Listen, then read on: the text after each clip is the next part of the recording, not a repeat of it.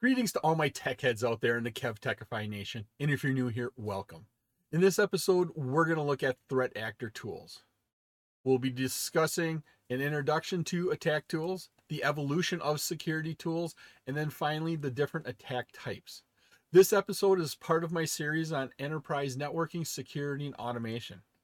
I'm Kevin here at KevTechify. Let's get this adventure started.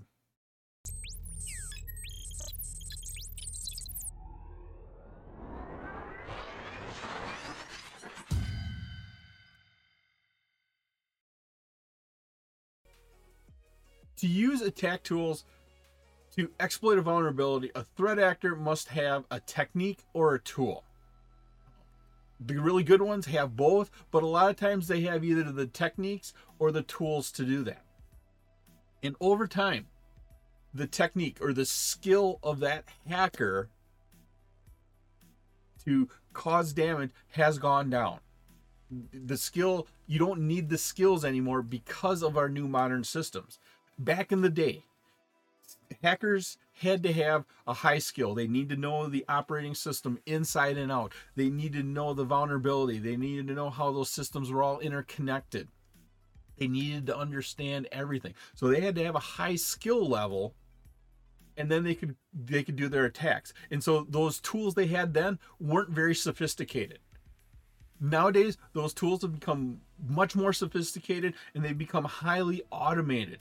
The skill set to cause the same amount of damage long ago and today for that hacker has gone down because of the sophistication and the automation of those tools. The technical knowledge for these tools, these new tools, require less knowledge to implement.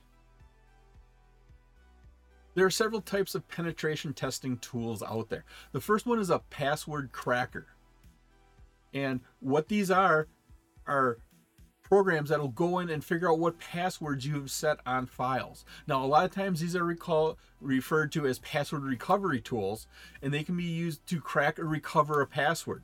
They can be used to recover a password whether the original user wants their password recovered or not. And so the first one was a password cracker. The next one is wireless hacking tools. These are used to intentionally hack your wireless networks and to detect the vulnerabilities of those networks. Here's ViStumbler. It is a wireless hacking tool that is designed to survey your wireless environment. When you go ahead and you run this on your device, it'll list out several things. First thing it'll list out is the MAC address of all of the wireless access points it sees. And then with those MAC addresses, it'll list out the SSIDs, the network name you see when you go to connect to that wireless network. Then it gives you a couple information about the signal strength and what channels they're on. And then it comes over here and it tells you what the authentication method is. You can look here and see, is the authentication method one that is considered secure nowadays or one that's considered insecure? If it's one of the insecure ones, WEP, W-E-P, WPA, you could start attacking those. Another fun thing you can do with this is when you look at the MAC addresses, remember the first half of the MAC address tells you the manufacturer of that device, who got that MAC address grouping assigned to them. And then a lot of times you can tell what the device is. Based upon that, you can look up what the default username is and password is when you set up the router, because a lot of people still don't change that default username or password. And so you can try attacking the systems that way. So this ViStumbler gives you a lot of information about all those wireless networks that are close to you that your device can hear.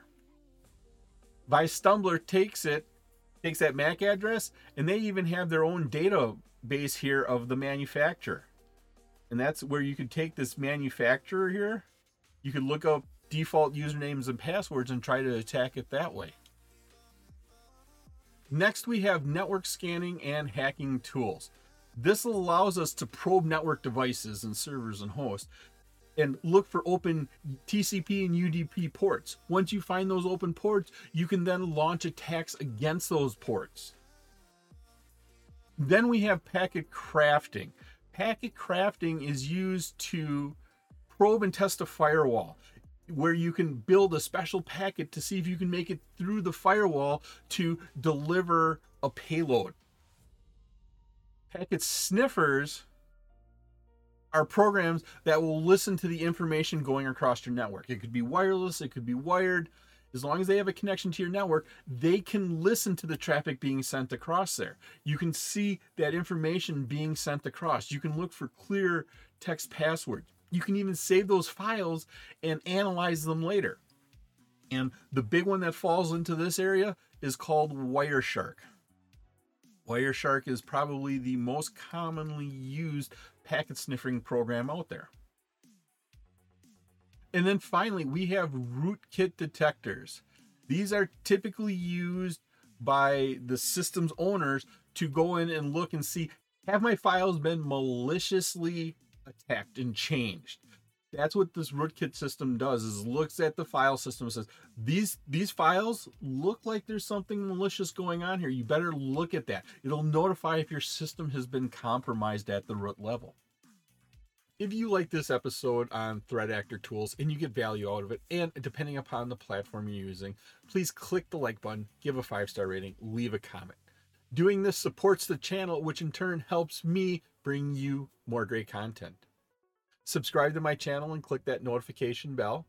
You can also visit my website at KevTechify.com for all of my details and how to get this information in video and podcast form. Then we have fuzzers.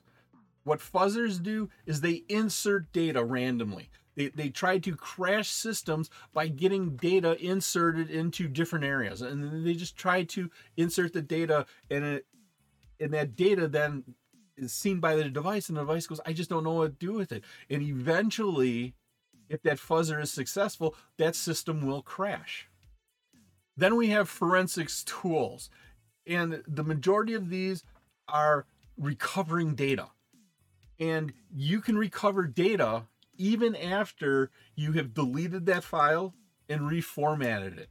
I had to do that once because of just a weird situation. I wound up deleting all my data files, and I had to go back and recover a couple of them. I deleted the files, I deleted the partition, I recreated the partition, and I actually formatted it, and I was able to get some data back from way before I started that. Then we have debuggers. Debuggers are used to reverse engineer binary files, those executable files. And hackers use this to write exploits. White hat hackers use this to analyze malware. Then we have hacking operating systems. The two probably most common ones here are Kali and Backtrack. These are preloaded operating systems that have lots of tools on them, a lot of penetration testing tools, and they're specifically designed for the penetration testing. Then we have encryption tools that can encrypt and decrypt data using cipher tools, whether the user wants their data encrypted or not. A hacker could encrypt your data, and then when you pay them a fee or you do something for them, they'll give you the key to decode your data. And then we have vulnerability exploitation tools and scanners. And these identify systems that are actually vulnerable to attacks. And one of the more popular ones is Nessus Vulnerability Scanner. And here you can see a screenshot. The screenshot shows that we have scanned our network. These are all the devices that were found on my network. And then these are the vulnerabilities that were found, listed in this area right here. The vulnerabilities are classified. Down here you can see this little pie chart. That blue is informational, green is low, medium is high, orange is red, orange is high and red is critical. Looking at our results, right here, there is a red, meaning there is a critical vulnerability that has been identified. And what we can do is we can click on this red critical issue, and it'll open up and it will show us what it is. And it gives us a nice little explanation. Here is the description of the problem. According to the self-reported version number, the Unix operating system running on the remote host is no longer supported. And then it gives you a suggested solution. Upgrade to a version of Linux operating system that is currently supported. Because it's no longer supported, it's not getting critical fixes and updates, and so if there is a vulnerability that's found, there won't be any patches for it, and somebody could use that as an attack vector into your system. There are several attack types that a threat actor will take against you. An eavesdropping attack is where a threat actor sees your data that you're sending across your network. That threat actor captures and listens to all that network traffic, typically using a tool like Wireshark. It can see what's going across your network, and once again, if you send passwords and clear text across there, they can read that. They can even save these files and use them later to go through and analyze them. Then we have data modification attack. This is an eavesdropping attack, but we take it one step further. That threat actor will actually capture data, alternate, and then send it on without either the sender or that receiver knowing. With an IP address spoofing attack, a threat actor can pretend to be any IP address. They can go in, manually set their IP address, and appear to be an authorized device on your network. It can send out information changing that source address. A password-based attack, anybody can do that.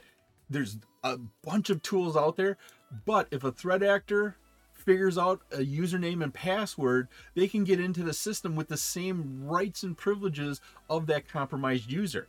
Then from there, they can try to escalate their permissions to get additional access to different system resources. One way to do this would be to brute force your attack. What you could do is get a text file. Here's a text file. This text file has 10 million usernames in it. You could get a second text file. This text file here has 10 million different passwords in it. And you can get a program that would load both of these in and try all of these combinations. And eventually, one of these might actually work and get you access into the system. And what this would be is the program would try the combination of all these. It would be 10 million users times 10 million passwords, possibilities that this program could try to get into your system. Next is a denial of service attack. This is where an attack prevents a legitimate user from using those resources they need to. It stops an actual web user from making a purchase on your site. It stops one of your employees from accessing the database they need to complete their jobs. One tool would be low orbit ion cannon.